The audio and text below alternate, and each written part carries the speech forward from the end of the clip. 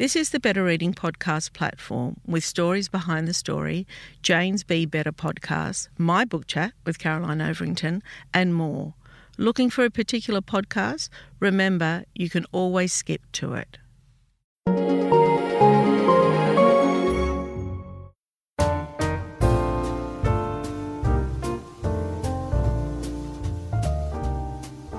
Welcome to the Better Reading podcast, Stories Behind the Story, brought to you by Belinda Audio.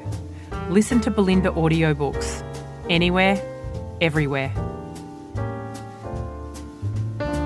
Hi, this is Cheryl Arkle from the Better Reading podcast, Stories Behind the Story. We talk to authors about how they came to tell us their story. Sally Colin-James, welcome to Better Reading. Thank you, Cheryl. It's such a pleasure to be chatting today. Yeah, it is. It's a real pleasure. I'm looking forward to this conversation. You are a bit of a superstar in your own right. Well, in my notes, that's what it says here. Following a globally successful corporate career in communications and event management, Sally returned to creative writing, gaining an Australian Postgraduate Award scholarship to complete a Doctor of Philosophy in Professional Writing. Now, I don't think I've ever spoken to anyone who has a Doctor of Philosophy in Professional Writing. Oh, right.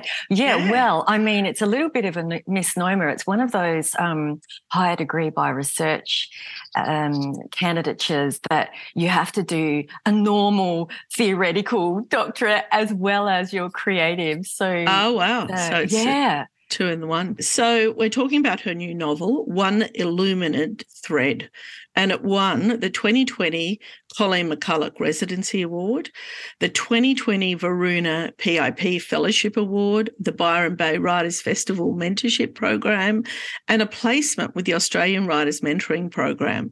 Her work was shortlisted or has been shortlisted from over 2,000 entries across 54 countries for the International First Pages Prize. Wow. So did you not know all that? You know, it's so, I mean, a writer's life, as my colleague likes to say, is quiet at best. And it was actually really emotional for me when we're called to put these things together, these biographical notes, to really, and of course you take snippets, the highlights, but it is a really good summary. It was lovely hearing you read that out, actually. Yeah. There's a lot of ground to cover, as you would well know, Cheryl, from 30 years doing what you do, to reach anywhere in particular. So, do you know what I think, Sally, when you're writing these, and you'll probably agree with this, and I haven't written a CV in years and years and years and years, but remember when we used to put our CVs together, and when that was finished, I'd always look at it and think, wow, I'm impressed, because you don't think of your life like that. No, you don't think of your life in terms of how you got to where you are. And you know what, Cheryl, I reckon that is very particular to women. Do you? Yeah, I do. I feel that it takes us to be called upon, and we have that gut-wrenching moment, I've got nothing to say about myself. And then you actually say, well, actually, you have plenty to say about your journey. And, yeah, I agree. It's well, I think imposter syndrome, I guess that's probably what it is broadly, but, that's only experienced by women. There's a friend of mine who's, my age, middle, and reasonably successful guy.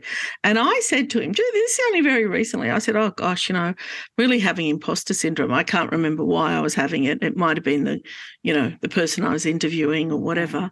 And he said, what is that? Oh, fantastic. You can't hold it against these people that don't understand. I know. Oh, and he's a really well-read guy. Yes. Yeah. Wow. Yeah. Wow. I mean, look, it's a balance, isn't it? And in a lot of ways, I think that's something that we can learn from the way that the male brain works. And to learn that this idea of celebrating successes and what that means and what that looks like. And I think also what I've been learning over the last few years is not only just to acknowledge, oh, yes, I did that. I'm really pleased I did that. But let that nourish. Do you know that feeling you get when you can still sense you're keeping things arm's distance. And it's like, I mean, I've had the good fortune to meet and survive my mortality twice in this lifetime. And I know for a fact. What do you mean? Well, I was critically unwell for a very long period of time and misdiagnosed and undiagnosed, and ended up coming out the side of what's known as a thyroid storm, and untreated, that has a really high mortality rate. It's not something that you necessarily come out of. And I was also in an aeroplane explosion. So no, I had that. Yes, I've had many opportunities to have those moments where life collapses down on its essential mechanisms.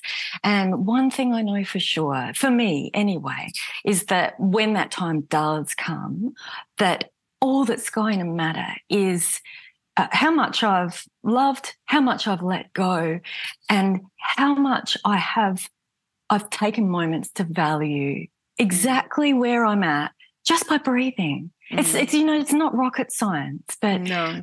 Do you know, often people say to me, they're always looking for happiness, or they're always looking for something else, or, I don't know if I've been lucky in this, but for me, it's just all in the moment. Like it's speaking to Sally. That's my happiness point today. And then after I'm going to speak to you, I'm going to go for a swim. And that's another happy point. I think they're the little things. Oh, and my I think goodness. people are looking for big things. Yes. There's no big things. No, there's not. No. There's not. Well, that famous dictum, like how you spend your hours is how you spend your life. Yeah. And I love that you've said it. You've just given me full body chills because exactly. I mean, the mystics have been saying it for thousands of years, and even quantum physics knows the fact that you can't prove anything beyond yourself and this moment. And so if it's from the mystics to the scientists, that's pretty compelling. Do you think you had mentorship to help you? Well, how did you come to that wisdom? No, and I've never seen, I've never been in therapy or seen a counsellor, but I've had my fair share of ups and downs. I don't know. I guess I work things out in my head. I approach life. I used to always approach life in chunks. Like if I felt overwhelmed, I'd just always think, okay, chunk it out. Like, what's next? And just do next. Don't think past next. And then, but even recently, my mum died last year, and I've been a terrible, terrible griever. But, I was speaking to a friend at Pilates, and I said to her, I'm not coping. She said, well, you're in grief. Yeah. And she said, and you take that moment and you stay in it for as long as you need to. Yeah. And she said it will go away. Well, at the time, I didn't think it would ever go away. But, of course, it does, So I kind of take things as they come. And I might ask a few people, but and I'm a reader and I'm a talker to people as well. Of course, I talk to so many authors that I pick up things as I go along. But, I feel that I've been lucky that I have that perspective because not everybody does. No, and it's not for the faint-hearted, because what you're basically saying is that you are the progenitor of your own life in every moment, and that is something that's trained out of women from a very young age. You must be the most marvelous friend, actually, to inhabit that space of personal. I call it radical personal responsibility. I'm the beginning. The buck stops with me in my life, and like you, I feel like I came in with that thought in my head, and it can be a rough ride because in a world that wants to gather often around the negative and the deconstructed and the deconstructive, to feel like you want your life to be about creative construction and building networks and connections. Oh, I'm so lucky when it comes to that. I've got so many wonderful friends, so many great friendships. Do you want to talk about your plane accident? Do you want to talk about that? Look. The reason why I'm asking is, one, to see how it happened and how you came out of that. But the second reason is, and this is a cheeky reason, but, I fly a lot because I do go to San Francisco once a year, and I know all my listeners know that. And then from there I went to Mexico and blah, blah, blah. Nothing more grounding than visiting a developing country. Nothing more grounding. But I look at the health and safety thing and I think, what the heck? I mean, what is the point? Because none of us will survive it. So tell me otherwise. Do you want me Sally? to pinch myself for you? Are you talking to a flesh and blood human? Well, fortunately, there was no collision. But the sum of it, let me say first that every cell in my being knew something was going to happen. With every cell. And before, it was on a small plane over remote islands. And I had said to my father-in-law, I don't feel right. Something doesn't feel right. And I was well aware. And we had to get smaller and smaller planes to go to our location. At one stage when the smallest plane landed and I was looking out at it and I was just glaring at it. I just knew there was a photo of my face. I was looking at that plane as if it was death itself. And when I got on the plane, I couldn't calm, I couldn't settle. And I just thought, I have to meditate. So I said to my husband, I'm sitting near that engine. I don't feel okay about that engine. And I went and sat myself and there's a photo of me staring at this engine. And then I thought, right, okay. How many people on the plane? I think there was 15. Oh, wow. It was an 18. Maybe there was 10. I think it was an 18-seater. So not tiny. Yeah. The tiny came later. I did my meditation. And as I was coming out, I just said, right, I need to know, am I where I'm meant to be? And if I'm not, I don't care who I embarrass. I'll just get off this plane. I'll just say, stop the plane, I'm off.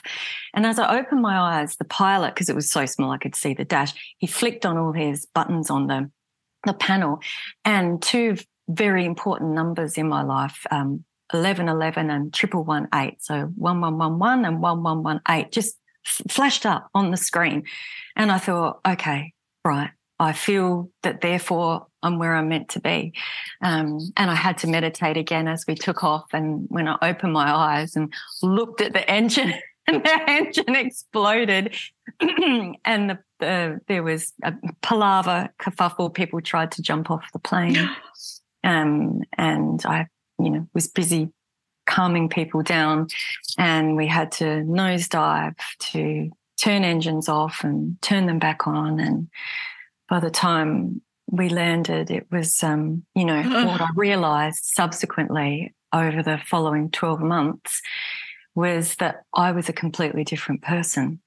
My life didn't flash before my eyes, but I did have this extraordinary moment where I realised that everybody that I loved knew it, that I hadn't squandered a moment to express the way I valued those people in my life. That was a really extraordinary moment. And I also therefore said to myself, so if I do come out the other side of this, it's time to stop being so hard on myself. That took another, because what more is there than to kindness? And it sounds so obvious, but it was a real journey. Sally, I just want to give you a hug at this moment. So I'll give you a virtual hug. Oh, thank you. And though, when you have those transformative moments and you realise the value in a single human life, which is so easy for me to look out to you and say, gosh, you must be the most marvellous friend. Do I say that to myself in the mirror? I had to learn to practice it, to really look myself in the eye. But it took me a year to realise that the woman that got on that plane didn't get off. And that part of me learning about grief, which has certainly been a big part of my life for as long as I can remember, was to understand that you literally, your DNA changes. And to own the fact that that person you were no longer is. It's so strange how painful that is to a human psyche. So the moment I actually said goodbye to that was the moment I could begin healing.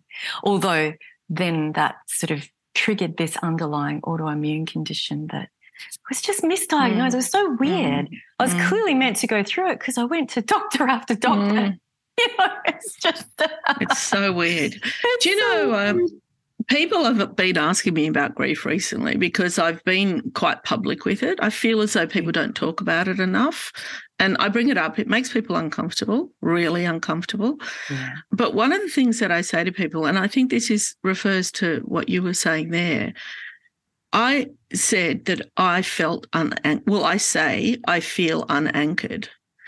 And I feel that the life that I lived before is different to the life I live now.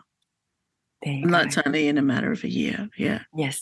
Really, and it's so perfect we're speaking about this, because threaded through the novel is absolutely the fundamental notion of grief. And I was interested to hear you say before, I was a terrible griever, and my heart just broke, because that, of course, we know that's not true. You're a beautiful griever because you had the grace and the fortitude, and you have obviously had to summon the stamina.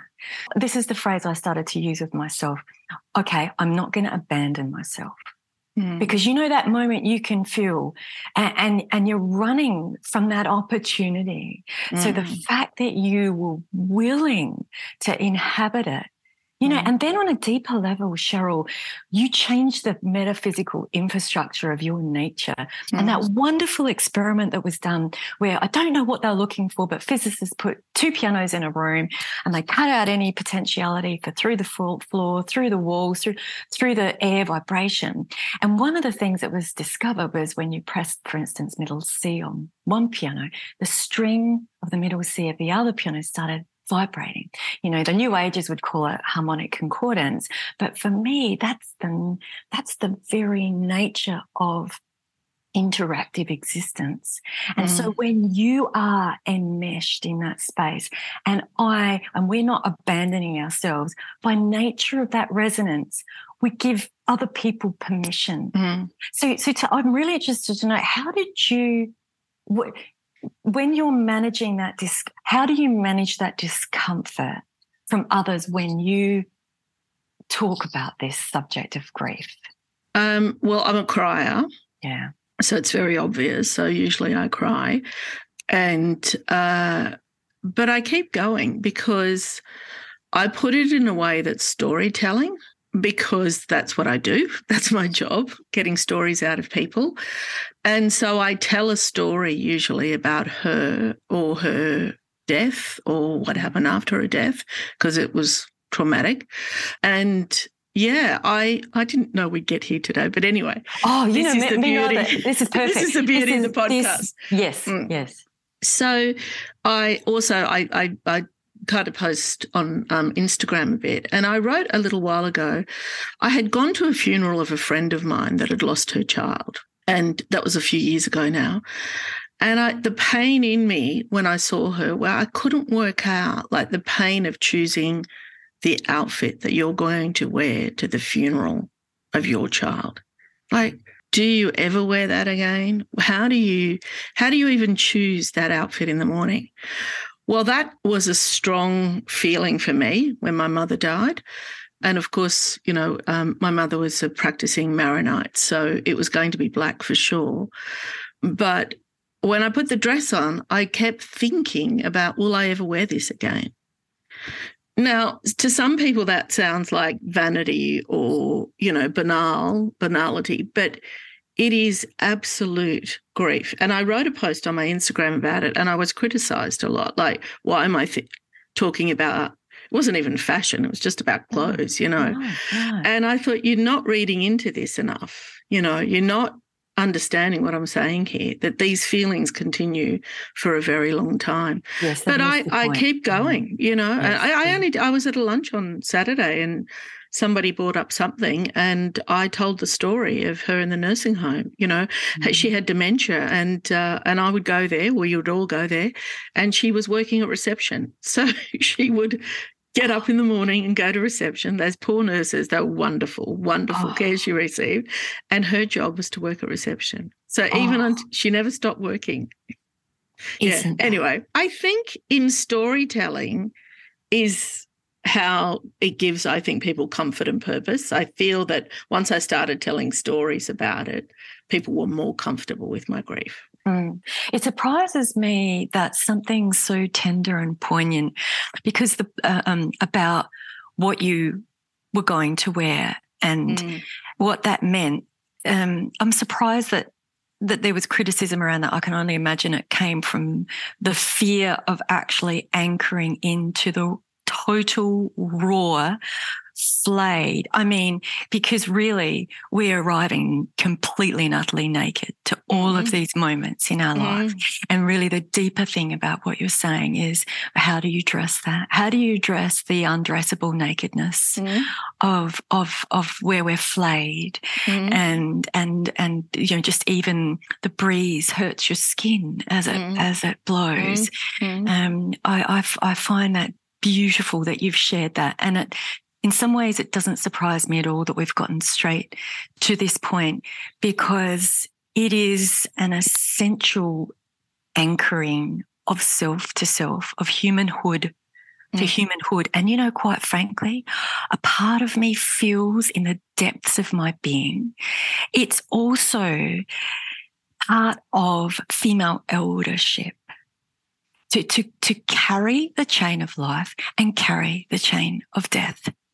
And I started to write a nonfiction work a couple of years ago called Awakening the Western Elder.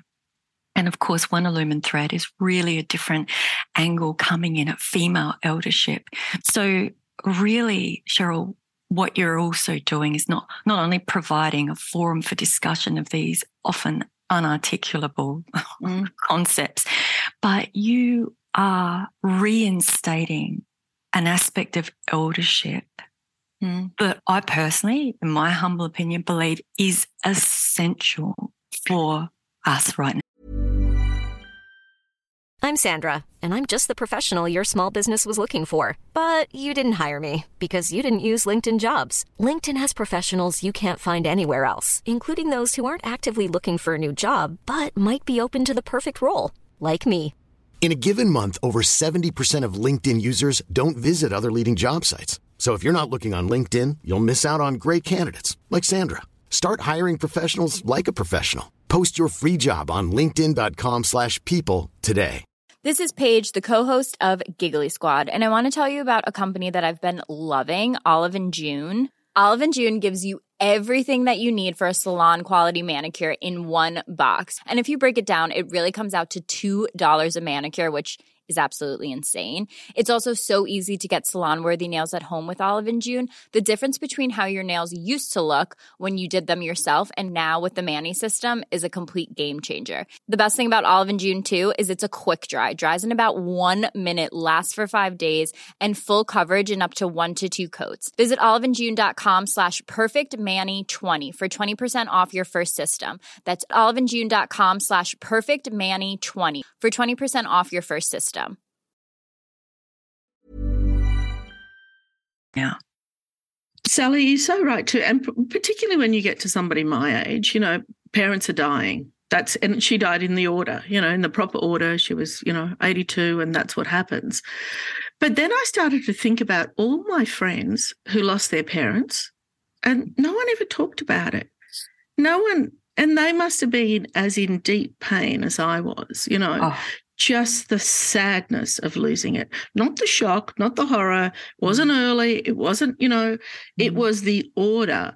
But there's a deep sadness that people just don't acknowledge. So I've started asking people, are your parents alive? Or when did they die? How did you feel? No, we've got to get on to you, Sally. Wow. No, that's wonderful. Thank you so much. Thank you so much. That was so interesting. Tell me, I want to know how you came to writing fiction. And why? Yes. Yeah. Well, I love that question, and it's a very clear answer for me. I had been in the normal corporate world and going back and that's forth. hard. Because I used to sit around a boardroom table with all men, twice my age. I remember finding this cartoon when I was working in London, and it was about 20 men sitting around a boardroom table and one woman, and the director is saying, "Oh, that's a wonderful idea, Mrs. Smith. Now, would one of the men like to make it?" Yeah, wow. And I just thought, I just lived and breathed that, even as a modern woman.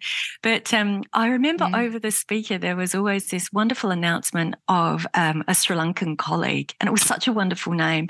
And every time I heard, I thought, I must go and track down Mahansen and talk to him and find his story.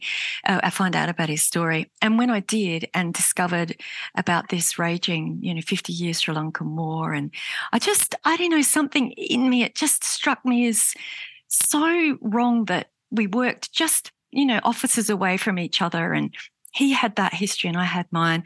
And I was driving past Deakin University one day and had an awful long day, again, 80-hour week, turned right and thought, I want to write a children's book that discusses the war in Sri Lanka about young men. Yeah. And so that became my honours thesis. And then from there, So while you were working full time, you were studying? Yes, that was really. So that really ricocheted me back into the craft of fiction writing as a way to both explore and learn and share. Yeah. Because to me, coming from a more academic background, I guess, things are changing in that world now, and books are becoming and texts are becoming more conversational, and people are taking, fictive narrative art crafts to the world of nonfiction. It's a marvelous, marvelous thing to do. But I went to Sri Lanka and did a long research trip there. And when I came back, I thought, I really love the idea of exploration and sharing through the art of fiction. I was running a counselling practice for a while in Melbourne, and I suddenly felt this sense of urgency that the one-on-one was too slow. I thought, this is going too slow, or the subjects we need to cover. And it seemed natural, therefore, for me to take the juice and the marrow and the fertility of the issues that were being raised and put them into a form of storytelling. It just seemed a very natural step. And I think, we as just referring back to what we were discussing earlier, this is the reason why I'm where I am, because I'm not just reading fiction, but I'm talking to fiction writers. And maybe in all of them, there is a counselling session. Do you know what I mean? Like, I'm learning all the time from characters, from stories, from writers. Yes, it's very, very true. And every experience and provides a richness that can offer the opportunity of clarity. And I know that sounds didactic. I'm not just preaching that as that I've read it somewhere. That is how I have decided to live my life, because the alternative to that seemed to be victimhood and suffering. So to be able to practice objectivity, and I think that's another wonderful thing that fictive devices allow us to do, is to find those other shoes, inhabit. Most people, it's interesting to me, and I don't know whether it's technology or whether it's industrialization or commercialization or bureaucracy. Over my travels over the last 20 years, I've noticed a propensity for people to be closing in on that objectivity. I just feel it should be a subject at school. Yeah, absolutely. Walking down the shoes. I do too. I feel Trent Dalton said this to me once. He was in the office, and he said to me, readers have empathy. Yes. And I should have known that, because I read all the comments on our Facebook page. I read, people interact with me directly all the time.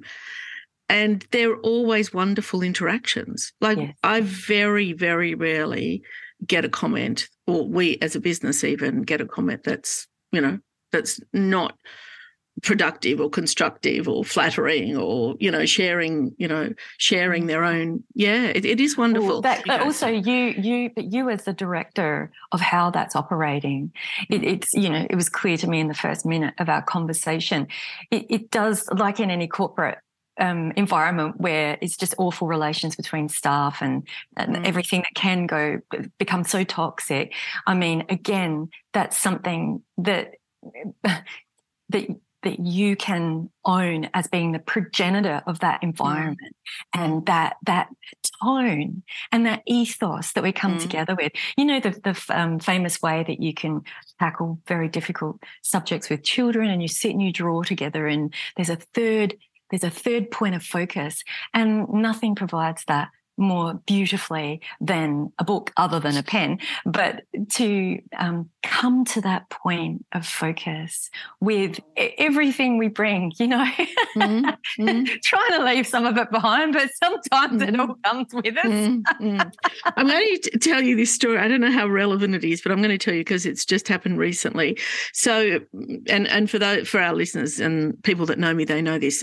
My niece Rebecca had 2 children many years ago. Anyway, I wanted to help her out because she lived near me. And I said to her, you know, that I would pick those kids up one day a week. And they were little, you know, they were in daycare at the time. And I would, you know, feed them, bath, whatever. And she would pick them up, you know, and she always comes and we have a glass of wine together. So it's a beautiful evening. And, you know, she's eternally grateful always for me doing that for her. But it was a gift to me. To have those boys was totally a gift to me. But as they grew up, you know, they stopped coming. So one of them finished up last year. So he's no longer here at the local school. He's gone to high school. I did a beautiful post on Instagram wishing him all the best, and I wouldn't be getting him once a week anymore and whatever. Anyway, last week she told me that he doesn't want to give that up. Look, I mean... Is that a gift or is that a gift? Oh, my goodness. Yeah. And you know, let that sink into your marrow. You know, I'm feeling you as you're feeling that. And I can even still feel that part of you where, yes, you have it into your heart and you have it into your mind, but just take that into your marrow. And let that do its work. Gosh. And I thought, what other good thing could happen to me this week? That was just, Anyway, so that happened. That happened only last week. So anyway, I feel so privileged and lucky. All right. So I want to go back to one idea, and I know you're really accomplished, but it's one thing wanting to write fiction, but it's the other thing doing it. Tell me how that was for you. Well, and I love your question so much. And to be honest, because I have a very powerful sense of myself in the cosmos, if that makes sense, I'm very aware of the multidimensionality of life, very at ease with that, very at ease with the big picture. So coming down into the flat page, words on a page picture, I had to really train my brain to cope with that. It felt very uncomfortable in my mind. And of course, then we work out that it's not just through the processes of the mind, it's through the heart, it's through the body.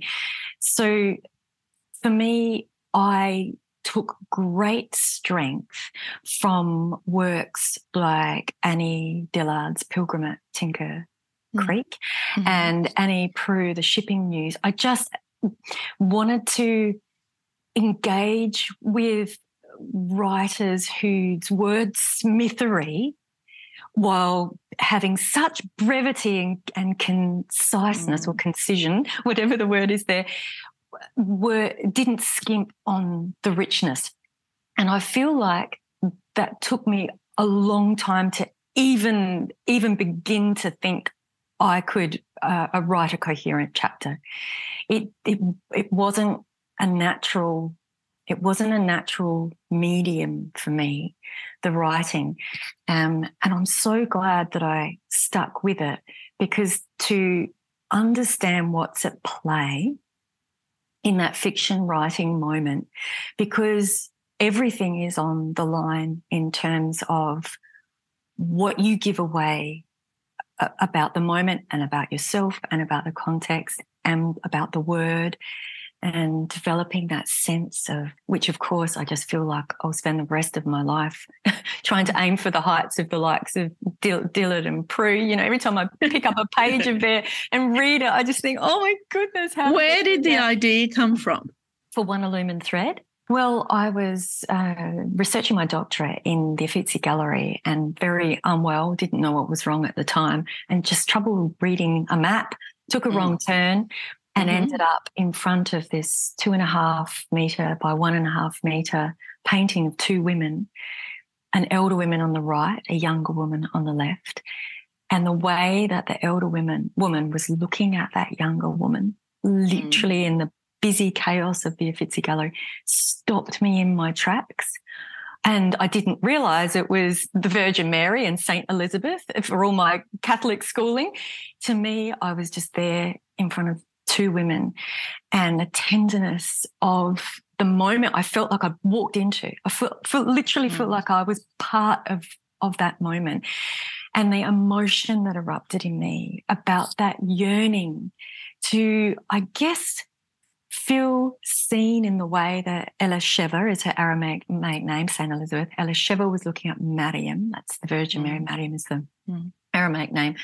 But also to stand and witness other women in that way. And I felt like I'd been good at one part of it, but not the other part, like the giving and not the receiving. So it was very loaded. And I thought one day I'll find a way to talk about this in the scheme of female connection. And even when I got the calling 3 years ago, I thought, I'm not ready to write that. So as I started to research the painting and found out that Mariotto Albertinelli was a bit of a carouser, and when he died very early, left his wife with all his debts, and she was being chased down by the artistic elite at the time and high Renaissance Florence, I thought, wow, here's a man obviously capable of depicting such tenderness. What was his muse for that? He must have loved and cared about women. And so that whole idea of thinking about me as a modern day woman standing before a Renaissance painting of ancient Israel women and who the women behind that moment was, and how to talk about that relationship that I felt I stepped into in that moment, that in essence was eternal. It was still continuing. The story of Elisheva and Mariam, it's 2,000 years. And then Mariotto's work and Antonia, his real-life wife, I found a little writ in Latin that I had translated that was summoning Antonia before the judge, and she owed and big debts for the time that just wouldn't have been possible for a woman in her position. And it just felt to me that it was an opportunity to talk about these women as human, to take them out of their iconic representations, out of the Bible, out of high Renaissance Florence, out of modern Australia with COVID and flooding and bushfires and the terrible bereavements that I'd been experiencing. So, and to find that thread, that illumined thread of women connecting with women through the quiet work and art of women, conversation, exploration in their own arts. Of course, giving Elisheva the modality of glassblowing would, highly likely have not been the case, or Antonia paint making, highly not the case. But it felt important we don't know, there's things we'll dig up. And it's the beauty of fiction, it is the beauty of fiction. Exactly. Sally, we're out of time. We're way out of time. But I just want to say thank you so much. What a illuminating conversation it's been. I've enjoyed it very much. Congratulations on the book, and I'm sure you'll be writing another. I certainly will. And thank you for your beautiful grace and humility in giving me the forum of a space to hold our experiences of grief and joy and not turn away from ourselves or each other. I've loved it. Thank you. Thank you.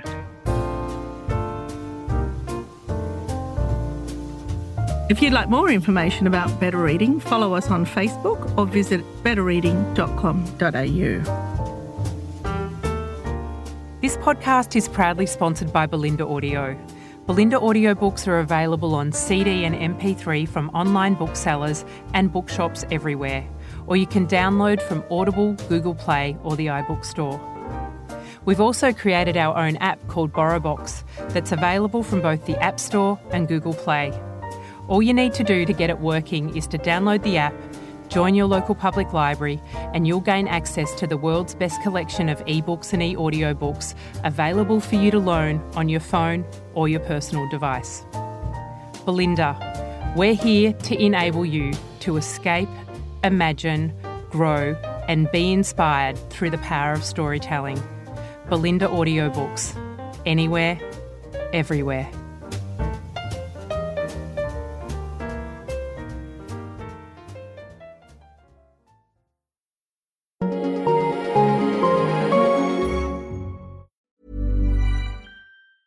Planning for your next trip? Elevate your travel style with Quince. Quince has all the jet-setting essentials you'll want for your next getaway, like European linen, premium luggage options, buttery soft Italian leather bags, and so much more. And is all priced at 50 to 80% less than similar brands. Plus, Quince only works with factories that use safe and ethical manufacturing practices. Pack your bags with high-quality essentials you'll be wearing for vacations to come with Quince. Go to quince.com/pack for free shipping and 365-day returns. Traffic jams, tailgating, pile-ups. Ugh, the joys of driving. How could it get worse? The federal government wants to have a say in what you drive. That's right. The Biden administration's EPA is pushing mandates that would ban 2 out of every 3 vehicles on the road today. Don't let Washington become your backseat driver. Protect the freedom of driving your way. Visit EnergyCitizens.org. Paid for by the American Petroleum Institute. If you enjoyed this podcast, leave us a review and check out the other podcasts on the Better Reading Network.